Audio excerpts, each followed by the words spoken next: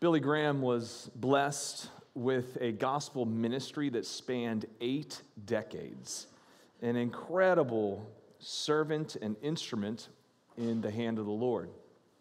In 1950, Billy Graham showed up with his team right here in the city of Boston for his first evangelistic gathering. Packed out Park Street Church there where he preached, and then it spilled on out to the Boston Common. 50,000 plus people gathered to hear him preach the good news of Jesus Christ. It's a massive fruitfulness through his preaching over the decades. During that Boston visit, somebody thoughtfully asked Billy Graham, "What is the thing you need prayer for the most?" And here's what Billy said: "The one thing I need most is people praying for me that I would not take credit for the successes that we see across the city, lest my lips turn to clay." You see, Billy Graham knew the source of his success. He knew the source of fruitfulness, the source of his strength in ministry.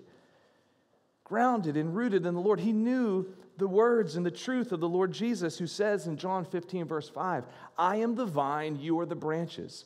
Whoever abides in me and I in him, he it is that will bear much fruit. But apart from me, you can do nothing." A man with a prominent ministry, yet profoundly humble. He served God from the strength of God, actively dependent upon God in ministry. So he worked faithfully and God worked powerfully. Active dependence. We work, God works. We work, God works.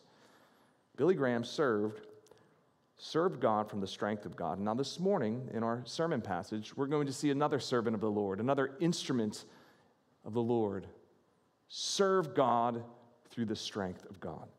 Let's turn our Bibles to Ezra chapter 8. Ezra chapter 8, in the Bibles we've provided on your chairs, you can find that on page 394. Page 394.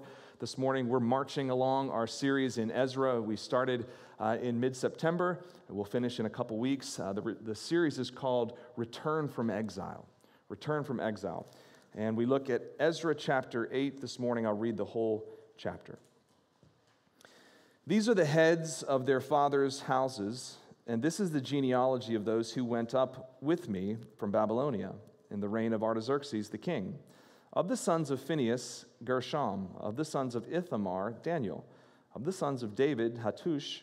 Of the sons of Shechaniah, who was of the sons of Parash, Zechariah, with whom were registered 150 men. Of the sons of Pahath Moab, Elionai, the son of Zariah, and with him 200 men. Of the sons of Zattu, Shechaniah, the son of Jahaziel, and with him 300 men. Of the sons of Adin, Ebed, the son of Jonathan, and with him 50 men.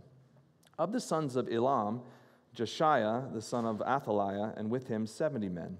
Of the sons of Shephatiah, Zebediah, the son of Michael, and with him 80 men. Of the sons of Joab, Obadiah, the son of Jehiel, and with him 218 men. Of the sons of Bani, Shelomith, the son of Josephiah, and with him 160 men.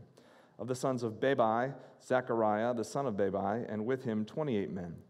Of the sons of Azgad, Johanan, the son of Hakatan, and with him 110 men. Of the sons of Adonikam, those who came later, their names being Eliphet, Jeuel, Shemaiah, and with them 60 men. Of the sons of Bigvai, Uthai, and Zachor, and with them 70 men. I gathered them to the river that runs to Ahava, and there we camped 3 days. As I reviewed the people and the priests, I found there none of the sons of Levi. Then I sent for Eleazar, Ariel, Shemaiah, Elnathan, Jarib, Elnathan, Nathan, Zechariah, and Meshullam, leading men, and for Joarib and Elnathan, who were men of insight, and sent them to Iddo, the leading man at the place Casaphia, telling them what to say to Iddo and his brothers and the temple servants at the place Casaphia, namely, to send us ministers for the house of our God. And by the good hand of our God on us, they brought us a man of discretion, of the sons of Mali, the son of Levi, son of Israel, namely Sherebiah, with his sons and kinsmen, 18. and Hashabiah, with him Jeshiah of the son of Merari, and with his kinsmen and their sons 20. Besides 220 of the temple servants whom David and his officials had set apart to attend the Levites, these were all mentioned by name. Then I proclaimed a fast there at the river Ahava, that we might humble ourselves before our God to seek him a safe journey for ourselves, our children, and all our goods. For I was ashamed to ask the king for a band of soldiers and horsemen to protect us against the enemy on our way, since we had told the king, the hand of our God is for good on all who seek him, and the power of his wrath is against all who forsake him. So we fasted and implored our God for this, and he listened to our entreaty. Then I set apart 12 of the leading priests, Sherebiah, Hashabiah, and 10 of their kinsmen with them. And I weighed out to them the silver and the gold and the vessels of the offering for the house of our God that the king and his counselors and his lords and all Israel there present had offered. I weighed out into their hands 650 talents of silver, and silver vessels worth 200 talents, and 100 talents of gold, and 20 bowls of gold worth 1,000 derricks, and 2 vessels of fine bright bronze as precious as gold. And I said to them, you are holy to the Lord, and the vessels are holy, and the silver and the gold are a free will offering to the Lord, the God of your fathers. Guard them and keep them until you weigh them before the chief priests and the Levites and the heads of fathers' houses in Israel at Jerusalem within the chambers of the house of the Lord. So the priests and Levites took over the weight of the silver and the gold and the vessels to bring them to Jerusalem to the house of our God. Then we departed from the river Ahava on the 12th day of the first month to go to Jerusalem. The hand of our God was on us, and he delivered us from the hand of the enemy and from ambushes by the way. We came to Jerusalem, and there we remained 3 days. On the 4th day, within the house of our God, the silver and the gold and the vessels were weighed into the hands of Meremoth, the priest, son of Uriah, and with him was Eleazar, the son of Phinehas.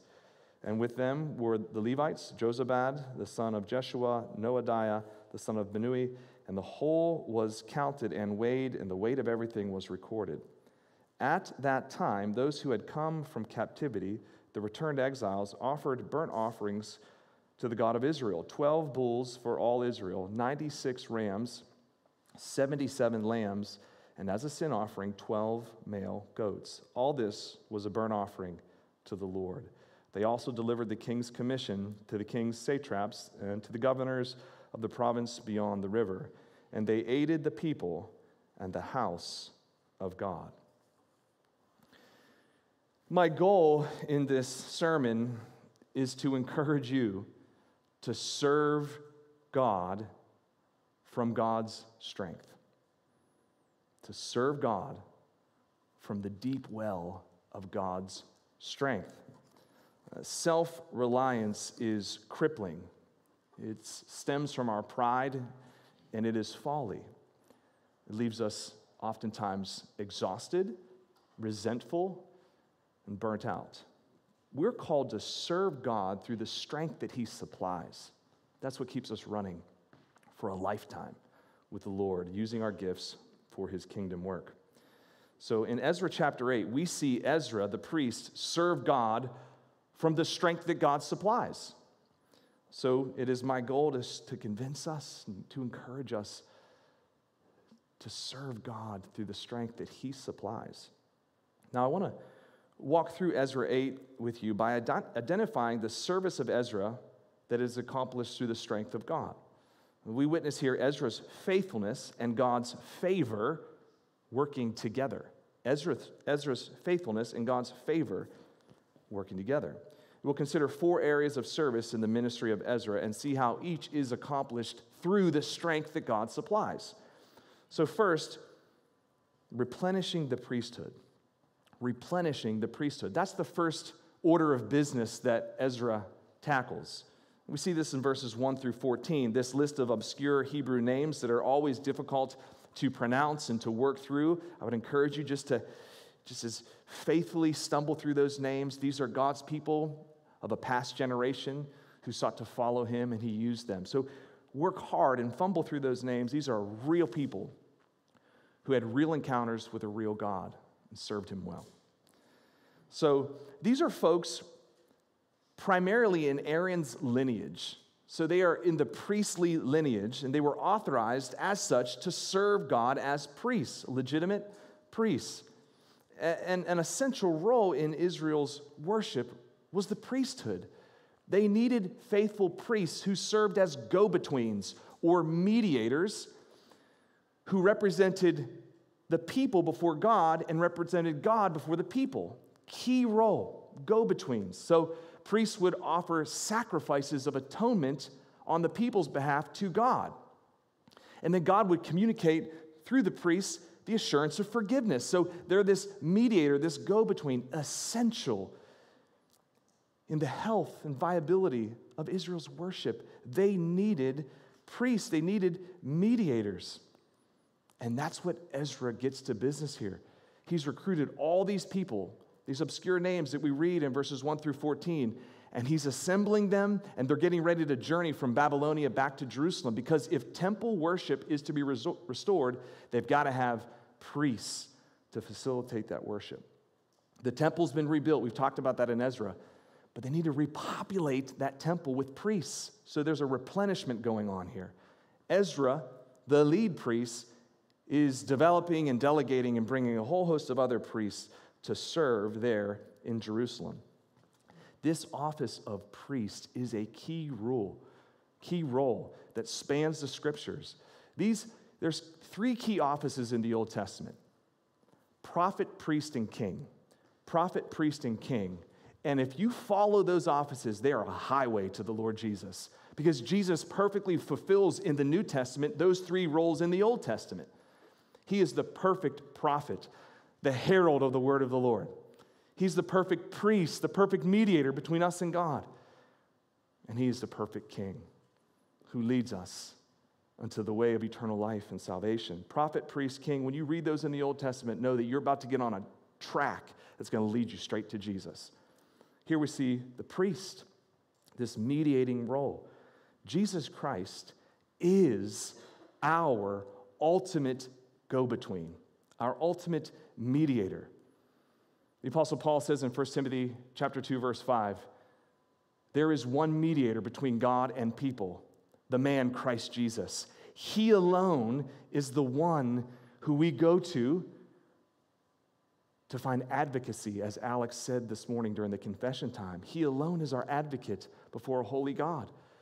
The world of trouble that we are in because of our sin, our Savior Jesus goes before the Father, presents himself in mediation and advocacy for us, and communicates the assurance of forgiveness for all who will trust in that perfect priest, Jesus Christ. A key role. He's the mediator. The only means of you having forgiveness and atonement from a holy God is Jesus Christ. Trust in him.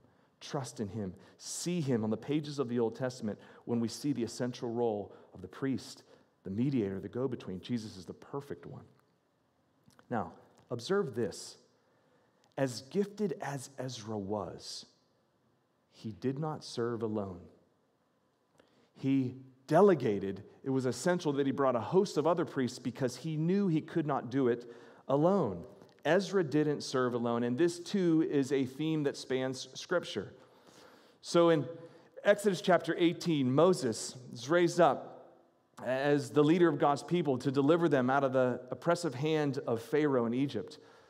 And Moses begins to hear the cases and serve as a judge and arbiter between God's people as they begin to grow and they need shepherding. And then Moses' father-in-law, Jethro, is like, Moses, this is ridiculous. You're going to burn yourself out. You need to raise up other judges, elders, to help you share in the work. And so that's what we see in Ezra 18. Moses is teachable. He said, absolutely, that's a great idea. And so they raise up these elders and they share the load. Ezra chapter 8. Ezra recruits others. He does not serve alone, like Moses was open to. And in the Gospels, what does Jesus do? The whole linchpin of his ministry was developing and delegating ministry. Greater works than mine will you do, he says to his disciples. So he develops 12 men. And those 12 men go and they turn the world upside down for the gospel. We are recipients of the investment that Jesus made into 12 men. Jesus didn't serve alone. He developed and delegated. Likewise, in the Acts and the epistles, what do we see the Apostle Paul doing as he goes church planting, town to town, city to city? He appoints elders in every town where a church was planted. Why? Because a single pastor can't do it alone. You need others, a plurality of elders to share in the load. I'm grateful for the men that I get to serve with. Dylan,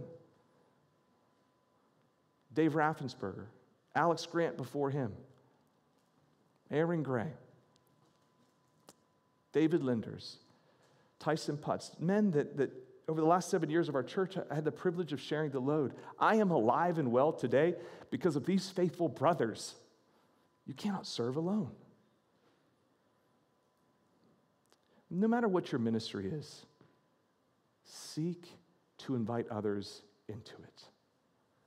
One of our temptations, because we want to be streamlined, and sometimes we won't be bothered with the headache of inviting others along, because you're going to invite others' mess when you bring them into ministry, rest assured, is I'll just do it myself. I've fallen into this time and time again. It's folly. You'll lead yourself to burnout, and you will be resentful to others. Invite others and be patient with them, but in time, you'll be healthier, and so will they, and so will the ministry that you lead, because you have more people doing it. Ezra didn't serve alone. He invited others. So first, we see him replenishing the priesthood. Second area of service, we see him addressing a need. Addressing a need. We see this in verses 15 through 20. A significant problem arises in verses 15 and following. Ezra, he's writing his first-hand account here. Notice the first-person pronoun. I gathered them to the river that runs to Ahava. That's a city in Babylonia, and a canal from the Euphrates River flows from that, and so that's where they're gathering here. And there we camped alongside that river 3 days. And as I reviewed the people and the priests, I found there none of the sons of Levi. Ezra, this skillful shepherd, wisely pauses before going the 900-mile journey and takes inventory. Hey, who do we have? How are our forces? What's our team looking like? And he sees a massive hole in the team. There's a great deficiency. What is it? The Levites. Well, who are the Levites?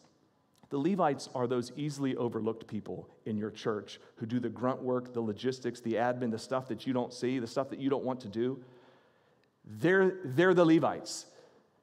Essential in temple worship, essential in church ministry. They're the grinders.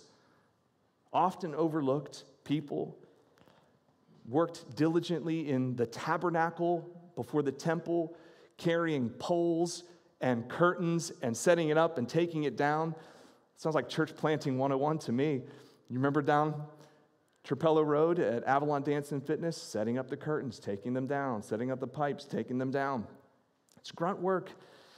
It's tiring, but you need people, faithful, humble people to do the work. Well, these are the folks that are missing, and it's a big problem because in the daunting work of furnishing the temple that has been rebuilt, but none of the goods, none of the vessels, none of the gold, silver, pots, pans, everything's needed for temple worship, it's not there.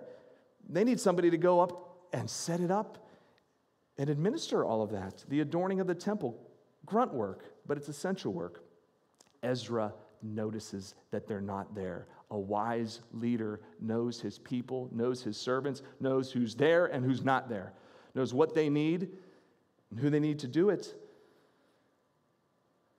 He knows they can't go on without them. So he waits by that canal and sends a skillful team to go and find them. He sends some reconnaissance folks up who are skilled communicators to go gather people from this man Iddo in Casaphia, which evidently was sort of a training center or a gathering place of Levites. That's exactly where they go to get the Levites. So he sends people with discretion, skillful communicators to plead and invite them to come. He was willing to be delayed 12 days on the journey because of this need. We read later in the chapter that they don't leave until the 12th day of the first month. They were supposed to leave on the first day of the first month. 12 days delayed because they needed the full team. Wisdom in a leader. Don't move until you have your full team present.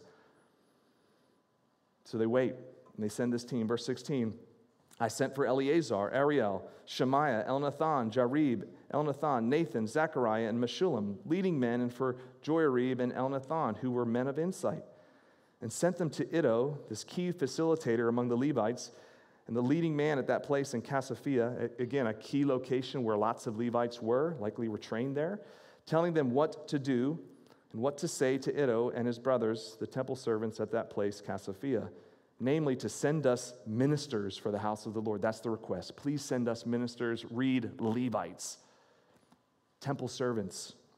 So Ezra sends for them. Well, how do they respond? Verse 18, and by the good hand of our God on us, they brought us a man of discretion of the sons of Mali, the son of Levi, son of Israel, namely Sherebiah, and with his sons and kinsmen. So God's hand of favor is upon them. And one key Levite comes, and then a host of others follow him. Sherebiah comes, and a host of others follow. So God, by his good hand, is working favor through the faithful ministry of Ezra. You see this? Ezra's leading. He's taking steps of faith, but he's trusting in the Lord's hand of favor. God works, we work. Ezra is actively dependent upon the good hand of the Lord. They come in the droves. Now they're ready. Now they have a full team. Now they're ready, and they begin to go. Let's just pause here. Let me encourage you as a church member, honor every servant of the Lord in your church family. There is no such thing as a menial gift or area of service. All of them are essential. All of them are valuable in the eyes of the Lord. It is the Lord Christ that we're ultimately serving. So honor those people.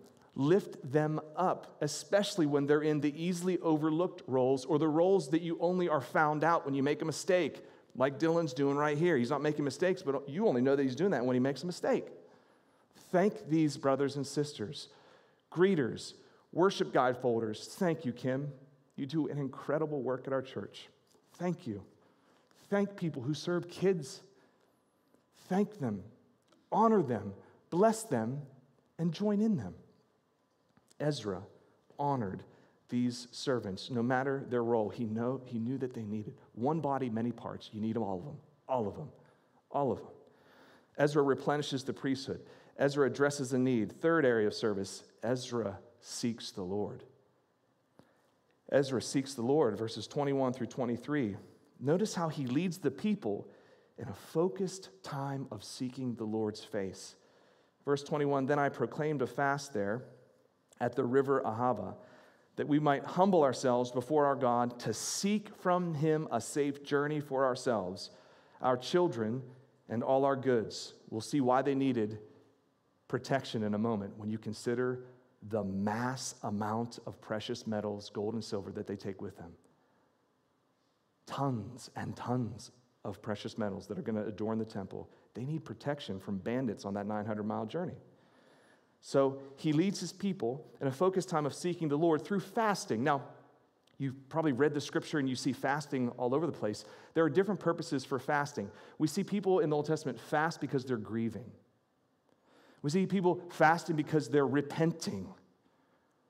We see people fasting because they're seeking the Lord's face for clarity, discretion, discernment, or provision. They're seeking the Lord. It's that last one. They're seeking the Lord for a purpose. They're seeking the Lord's protection on their journey. We see this in verse 22. For I was ashamed to ask the king for a band of soldiers and horsemen to protect us against the enemy on our way, since we had told the king, the hand of our God is for our good on all who seek him, and the power of his wrath is against all who forsake him. So we fasted and implored our God for this, and he listened to our entreaty. God hears their prayer. God sees their seeking of him, and he responds and blesses them with protection all along the way. They, all the people, and all their goods make it safely. They sought the Lord. Ezra had evidently declined a military convoy, a military escort on the way, which is interesting. Why would he do that? Why would he do that? Well, in Ezra's mind, he didn't want to cast any shadow of doubt in the king's heart that Ezra's God could protect them. He was boldly stepping out in faith because he didn't want to cast any shade on the Lord's reputation that he couldn't protect them along the way. That's his heart. He wanted to prove to the king that their Lord was faithful to protect them and get them there safely. So we fasted and implored our God for this, and he listened to our entreaty. Now, by way of comparison, a leader following in the footsteps of Ezra, a man named Nehemiah, not a priest, but a builder and a leader, a businessman of sorts, goes about 13 years later, and he receives the military convoy. Nehemiah chapter 2, verse 7. He receives these papers of protection, a passport of sorts that takes with them, and he presents to people as a means of protection. So he receives protection from the king. Isn't that interesting? Two men, 13 years apart, trust the Lord in different ways. One, through the Lord's miraculous protection, declining a military escort. The other, through the mundane, through the means of men and kings to provide protection. Why do I bring this up? Because it requires faith either way. If God is sovereign and he orchestrates everything and he puts people in positions in medicine, then we can trust him to work bodily restoration through modern medicine. You can trust the Lord through that. You can also pray and trust God to do a miracle in your body as well. So it requires faith through the miraculous and through the mundane.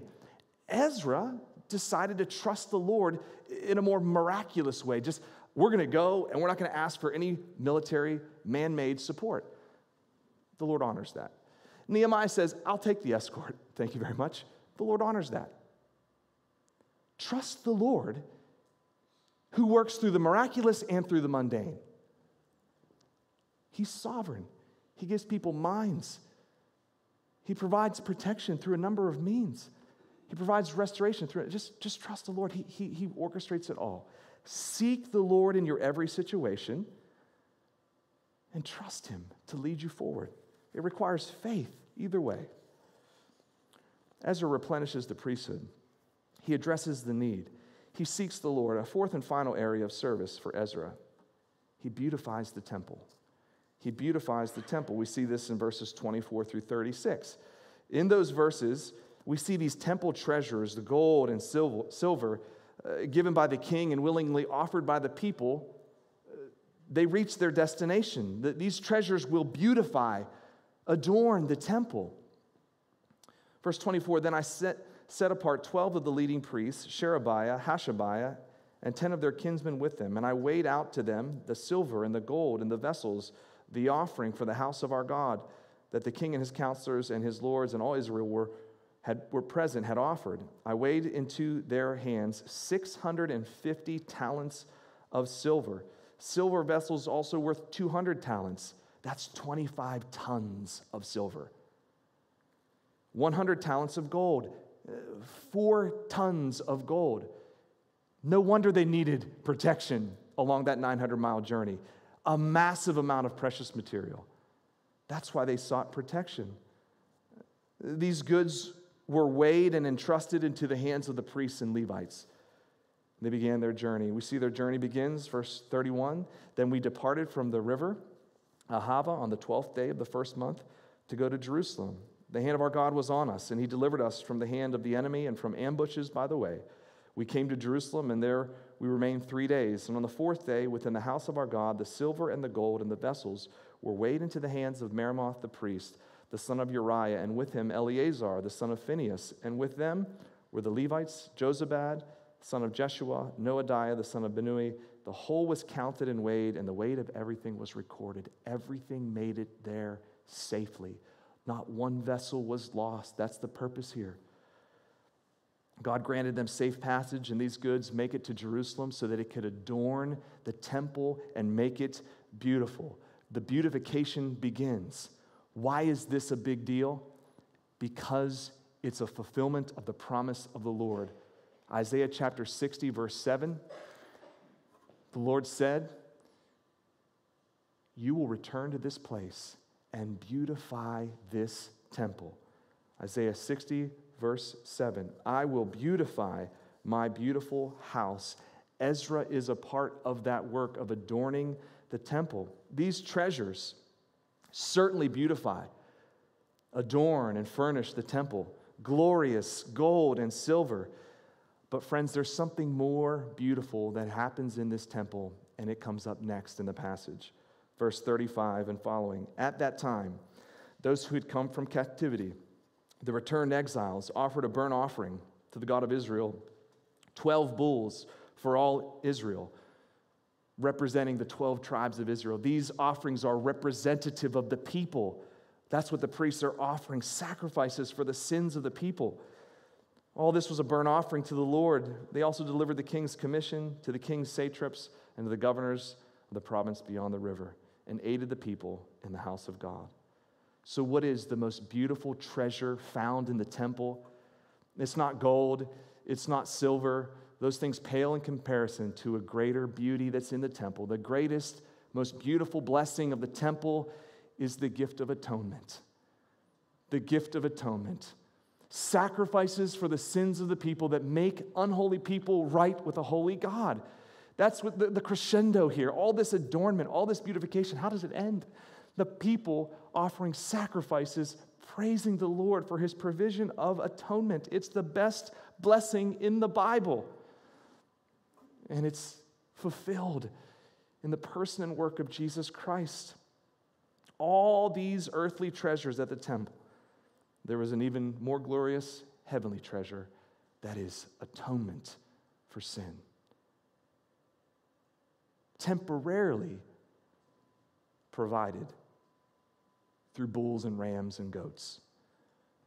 But that atonement, temporary as it was a shadow of the substance to come in Jesus Christ. Hebrews chapter 10, verses 11 and 12. And every priest stands daily at his service, offering repeatedly the same sacrifices, which can never take away sins. These are the author of Hebrews saying, these are just temporary. They're shadows pointing to a substance, and the substance is Christ. Never can take away sins. But when Christ had offered for a single sacrifice, once and for all, for our sins, he sat down at the right hand of God. What a beautiful picture. The blood of bulls and goats, they temporarily provided sort of a measure, but they were pointing forward to a greater sacrifice, Jesus Christ, once and for all. He offers himself, and then he sits down. That is the posture of a king who is enthroned. It's finished. The verdict is final. You are forgiven. He sat down. It's finished. Our atonement is finished through the work of Christ. Trust in Jesus. The greatest blessing, the most beautiful reality of the Bible is atonement through Jesus Christ, because you cannot be forgiven any other way. You need Jesus desperately. I need Jesus desperately. Atonement is found in him alone. Forgiveness through Jesus alone. Ezra replenishes the priesthood. Ezra addresses a need. Ezra seeks the Lord, and Ezra beautifies the temple. Behind every act of Ezra's service was what? 3 times repeated in the passage. The good hand of the Lord was upon Ezra. We witness Ezra's faithfulness and the Lord's favor. Verse 18, and by the good hand of our God on us, Ezra was able to recruit Levites to come with him. Verse 22, Ezra explains to the Persian king, Artaxerxes, the source of his protection. The hand of our God is for good on all who seek him. Verse 31, Ezra details the protection that his team had received along their journey. The hand of our God was on us, and he delivered us from the hand of the enemy, from ambushes along the way. Who was it behind all of Ezra's work? God's greater work, God's provision, God's favor. We witness Ezra's faithfulness and the Lord's favor. Ezra was actively dependent upon the Lord. And so it is today. If you're a disciple of the Lord, you're called to work heartily unto the Lord, but to entrust your work into his working hands. Active dependence. Use your every gift for the gospel. Leverage all that you have, all your energies, all your passions. Leverage it and trust it and see what God does through it, because he is working. His hand is bigger. His hand is working through our hands. This is the key to long-term faithful service, knowing that we work, but God is always at work through our working.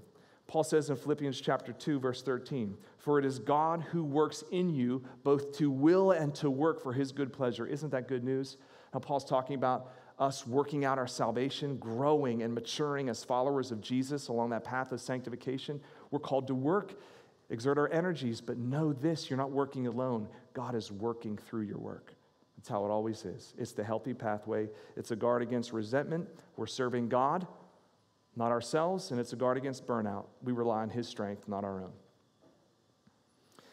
I love to ride the red line in the summertime from Kendall MIT to Charles MGH. Because when you go, you, on a nice day, will inevitably see sailboats on the Charles. As you come out of the tunnel after Kendall MIT, you just look on either side of the subway car and you see beautiful water and sails set, and if there's wind, they're moving. The sailboat is a great analogy for our spiritual lives. We're called to work. If you've ever gone sailing, and I've done it a few times, it's hard work. You've got to set the sail and tie things down. But at the end of the day, what are you dependent upon? Fresh wind to propel your sail forward. And so it is in our lives. We work. You need to set the sail spiritually. Use your gifts. Tie things down. Be wise and diligent, but know that you are utterly dependent upon the fresh winds of the Holy Spirit and his power to move you forward. Rely on him. Do your work and trust in his work. Let's pray together. Father, thank you for the invitation that you give us as your people to work heartily unto you, but to trust you to work through our work. God, would you encourage us? Some of us need a perspective change. Some of us are tired and weary in our work. God, help us to see it's the Lord Christ that we are serving, and it's his strength that we need. Some of us need to engage our gifts more, or we're stagnant. Lord, would you jumpstart us with the privilege that it is to use our gifts to serve you? Lord, help us to set our sails and to trust in the beauty of your breath, the beauty and the power of your Spirit to propel us forward in this life towards faithfulness. It's in Jesus' name we pray. Amen.